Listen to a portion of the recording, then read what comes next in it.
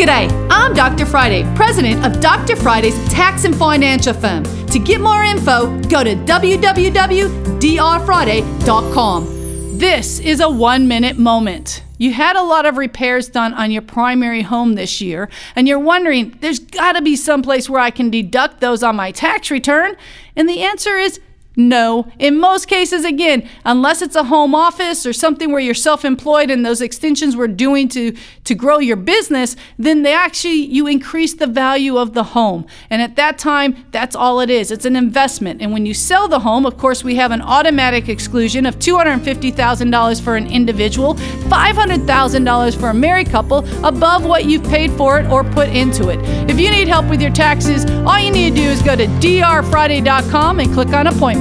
You can catch the Dr. Friday call-in show live every Saturday afternoon from 2 to 3 p.m. right here on 99.7 WTN.